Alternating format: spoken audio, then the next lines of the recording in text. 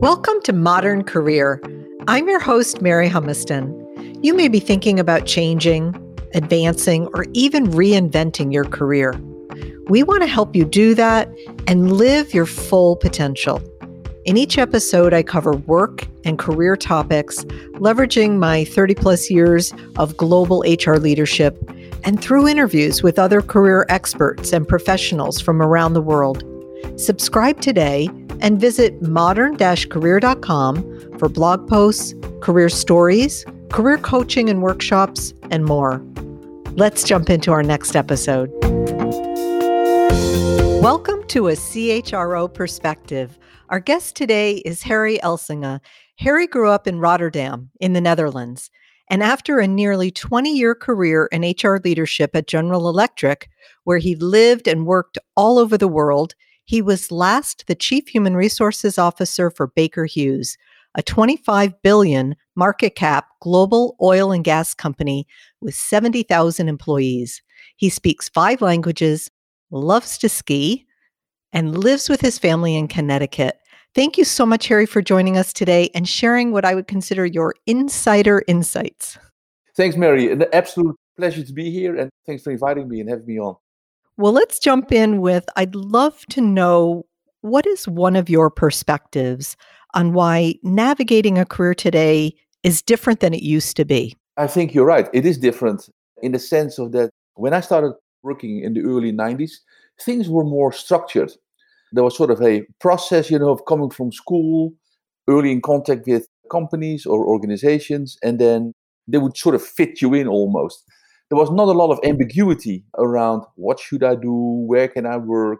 Yeah, you of course had to apply and figure out the interview process, but other than that, the navigation is pretty straightforward. It was almost like the good old times in the Middle Ages. We had the guilds. We had this very structured path of you come in, they'll learn, how the work is done.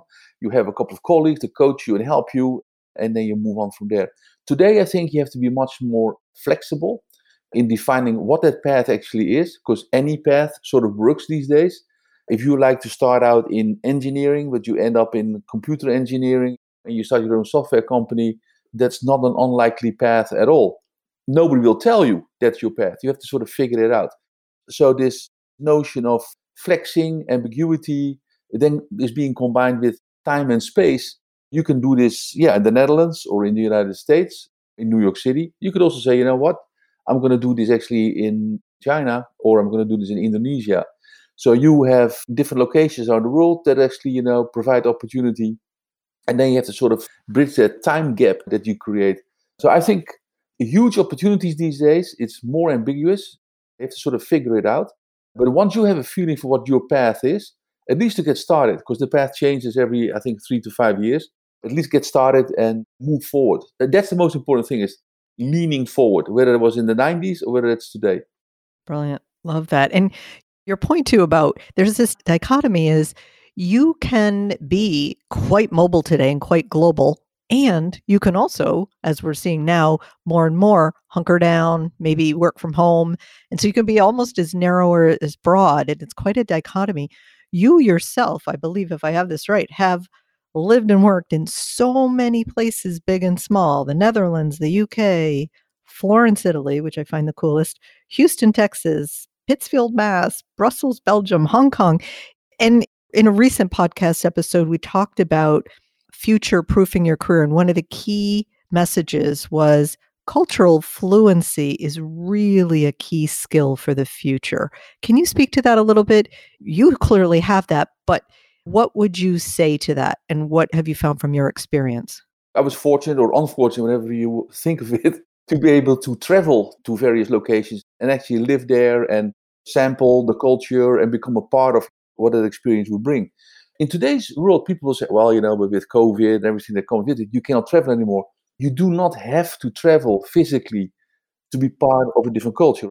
I mean, you can have a conference call early in the morning with Asia or do a Zoom call with the Middle East and still sort of get this global experience. The thing is, if you participate, whether you're physically there or you participate in the Zoom call, and it is some sort of like, I am a spectator type thing, that doesn't work. You have to understand maybe a conference call or a Zoom meeting on Friday with the Middle East, not a good idea because that's Sunday.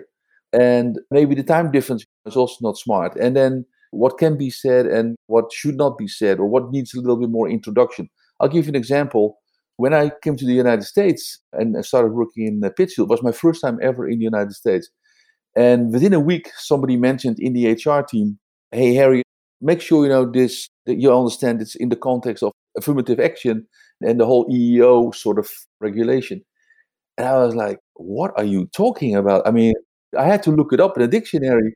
In those days, you had only Ask Jeeves as an online source to Google something, what we would do today. So I had to ask actually a lawyer, help me understand. And this person looked at me like, "Where have you been?" So sometimes what we assume as such a normal and natural and like everybody knows this, if you start to reach out in different cultures and people around the world, and that's by the way one of the good things to have is listen and ask. Listen what people say and then what they don't say. And if you do not get the information, just ask around how work is being done, and you learn an awful lot. You sure do. Harry, can you share a story with us that might highlight what you've seen really contributes to someone navigating a career well or successfully, and maybe what potentially gets in the way? What I found is that there was this young lady from Nigeria that settled in the United States in the Houston area years ago now. And we went to school like all of us do. And then at some point she started to become interested in an internship in, she didn't even know HR, whether it was going to be a career, yes or no. But internship in GE, that was sort of the idea.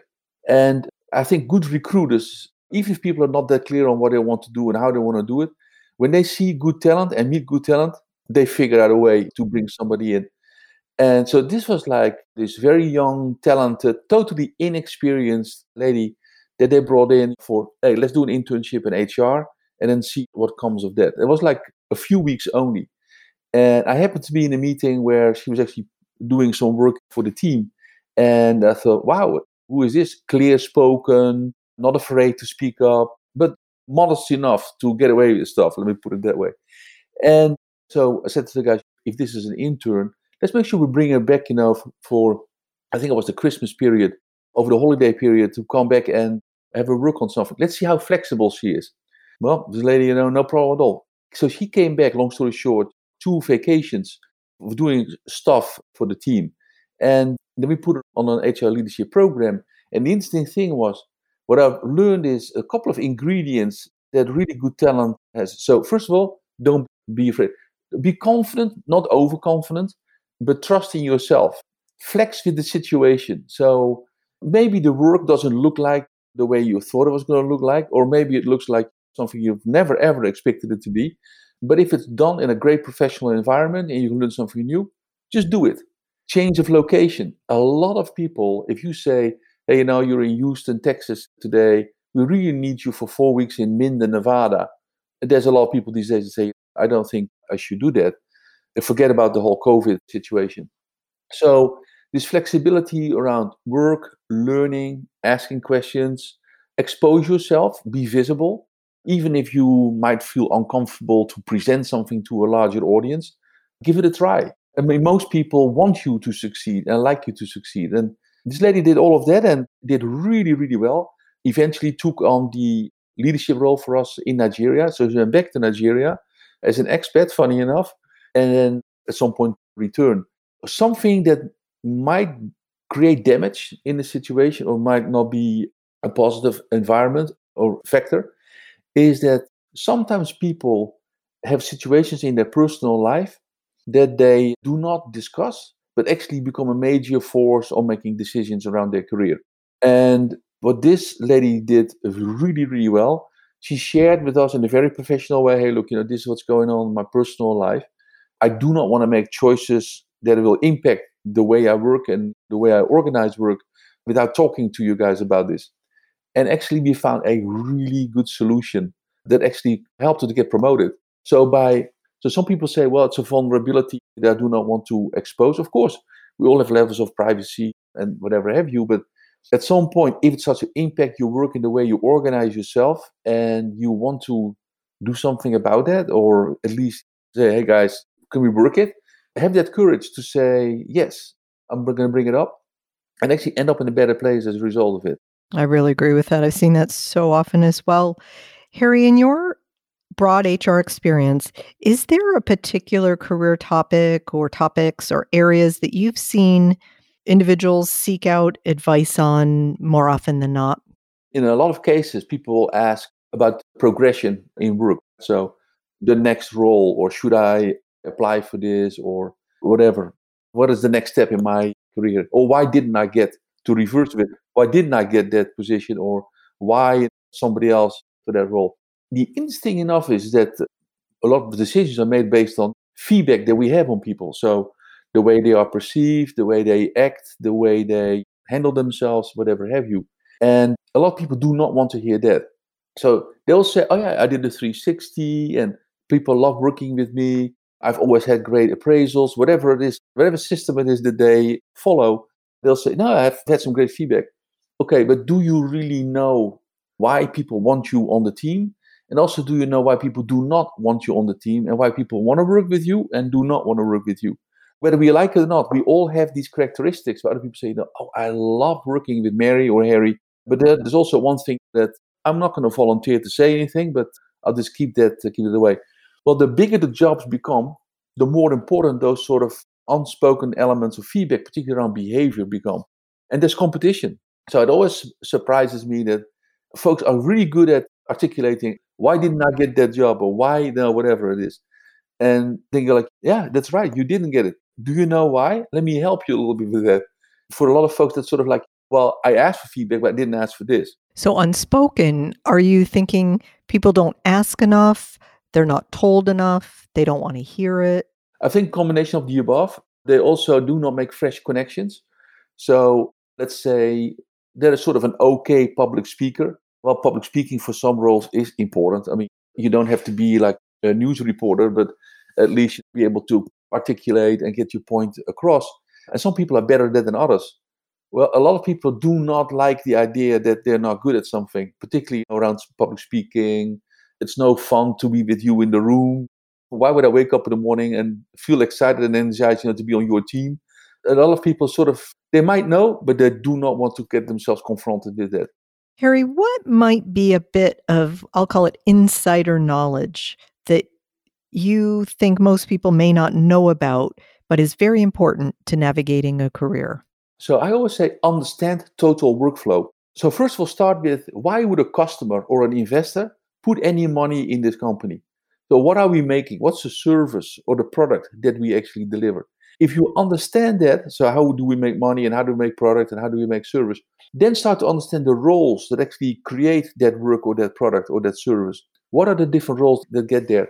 And it always surprises me that folks, when talking about their own career, hardly understand maybe half of the organization. They have a very limited view of the total organization in terms of what are the different jobs out there, how do they interact. If things are done well, it works like a relay run. At the right time, you move the little baton to the next person. And some people do not even know who the next person is. They're like, I don't know, I just do this work and that's it.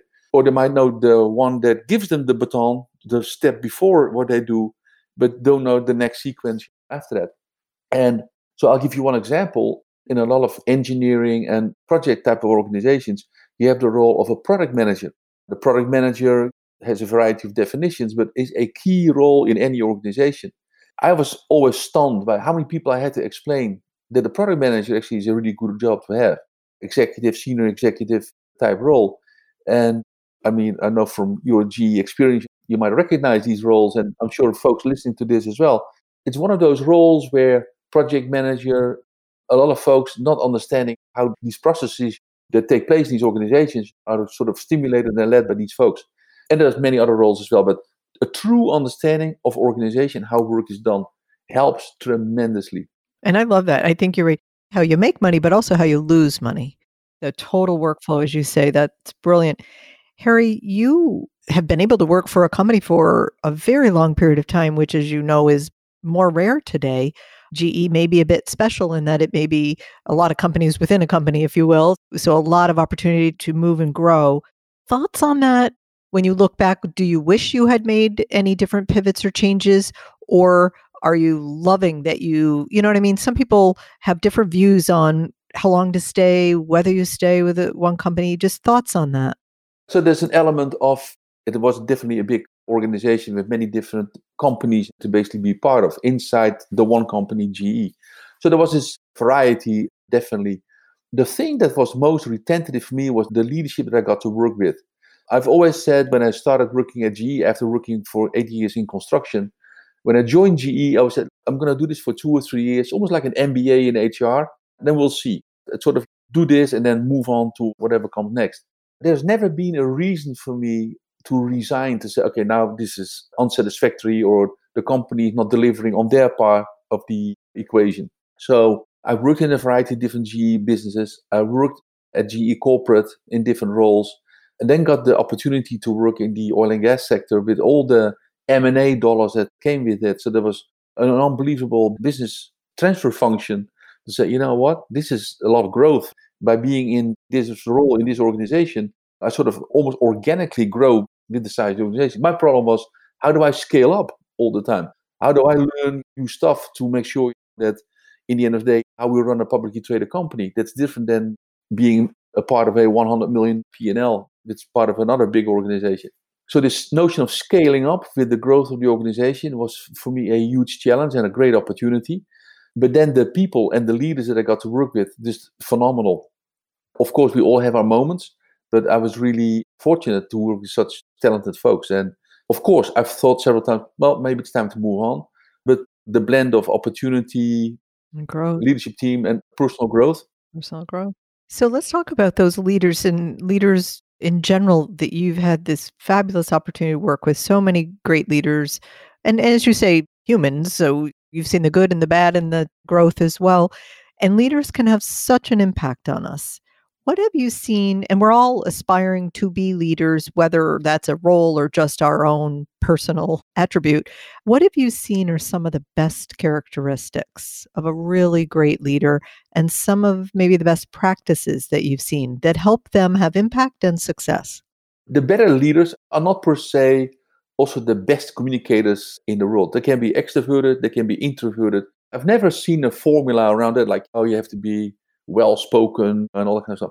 So I would say the word authenticity is really important. So an authentic leader, that she or he is really who they are and are not afraid to talk about that. So leaders might say, I'm not that good. I might not be that friendly in other people's perspective, or I'm not patient enough to listen to all of this. It's immensely helpful if somebody just says that, like, hey, I've been listening to you. Actually, I was not listening because I was waiting for you to finish so I could start talking. So my listening was more waiting versus really listening. So can you please say one more time what you really want to say? So some people might say, wow, that's really tough. Well, it's fair. And maybe I should have done a better job summarizing what I wanted from this particular leader. So I think the authenticity and being comfortable with that is very good, as long as it's constructive. It cannot become corrosive on the team or something like that. Leaders that give people a feel for doing their best work every day. So give people a feel of, why are you on this team? Why do I need you on this team? And how can you make it a better experience, not only for yourself, but also for the other members of the team? That means that this leader will have to give ongoing feedback, be in great touch with people, understand their situation, giving feedback and coaching on their career. So when you have leaders like that interview candidates, so external candidate never met this person before, sort of the output metric from that interview should be, wow, from the candidate side, wow, I want to be on this team. I want to work for this leader. And I want to spend my time here. If leaders are able to do that, that goes a very, very long way. It exceeds definitely offering a good compensation and benefits package, because that only lasts a few months and the people get used to that. And then the only thing they complain about is the poor leader they're working for. What might be an important, let's say, reflection or question a leader should ask of themselves? I think it goes straight back to what I just mentioned, Mary. And I think good leaders ask themselves on a very regular basis, why does somebody want to be on my team? It forces them, first of all, to understand who they are and how the team thinks and feels about their leadership. but it also invites them to renew themselves, scale themselves up, ongoing. Because there's always something you're going to find, you're like, maybe I should not have done this, or maybe I should have done more of this. Constantly figure out a more refined way and be more aware of some of the things that people will say, that's really tough, or maybe not something that I like, but then be aware of when you use it. Because sometimes there are things that are maybe not so nice, but you need to figure out what's the right dosage of that and when you do it and how you do it and how you communicate. Fantastic. What is something that you've learned or taken advantage of that you think has really helped you throughout your career experience? And you talked about that question, how do I scale up all the time? Which I think is a brilliant question to ask ourselves because as we grow, as we take on more and more, let's say, scope and responsibility and grow in our careers, we have to grow our functional, technical leadership as well. So we are scaling. What have you done? I think one of the most important things that you can do is have 2 or 3 people that really are your mentors. You don't even have to call them or name them like that, like, hey, Mary or Pete, you are my mentor. It sounds a bit heavy, but people that know, oh, you'll seek me out for feedback, or they might not even know you at work. They might know you from something else and say, well, that's not really like you. There's some people that really give you, and I'll give you an example. I was in a sort of corporate type environment, and some of the behaviors become more, I would say, polished, refined, but also a little bit abstract. There are no fingerprints left on work. That's when you know you're not doing well.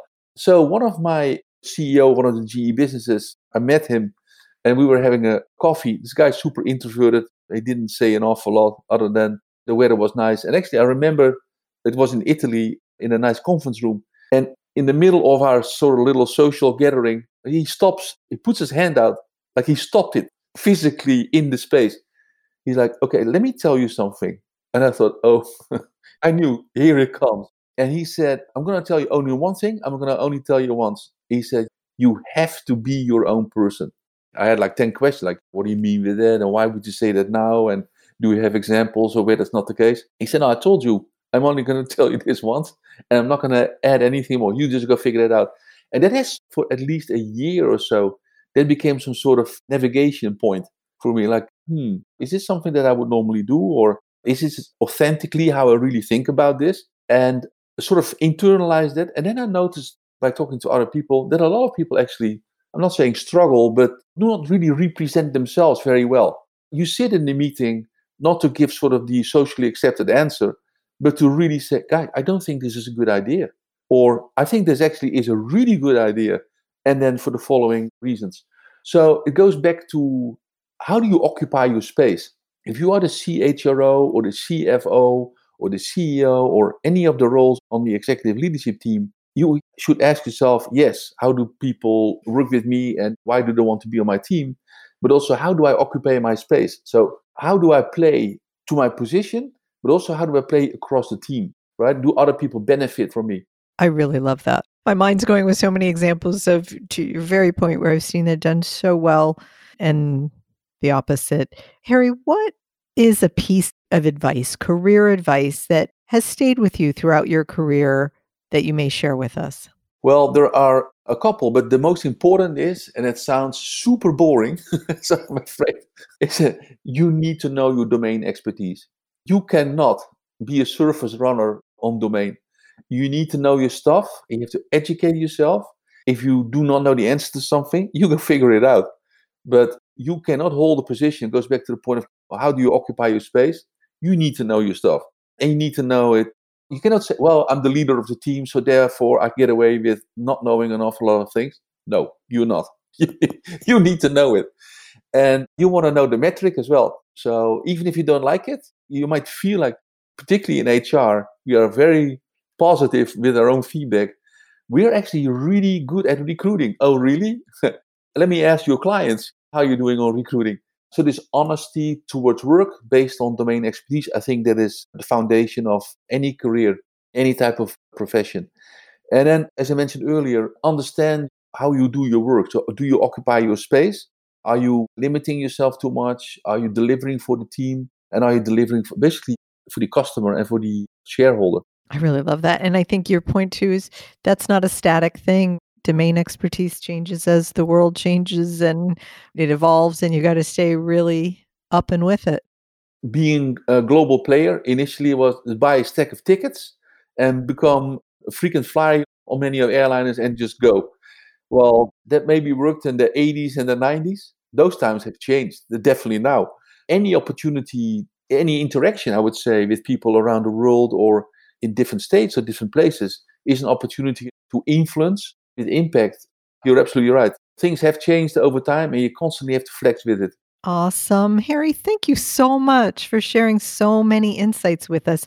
I have a couple big three for me around, again, that criticality of flexibility, work, the learning, asking questions, the key importance of authenticity as a colleague, as a leader, and the confidence, how important it is to trust yourself and flex with situations.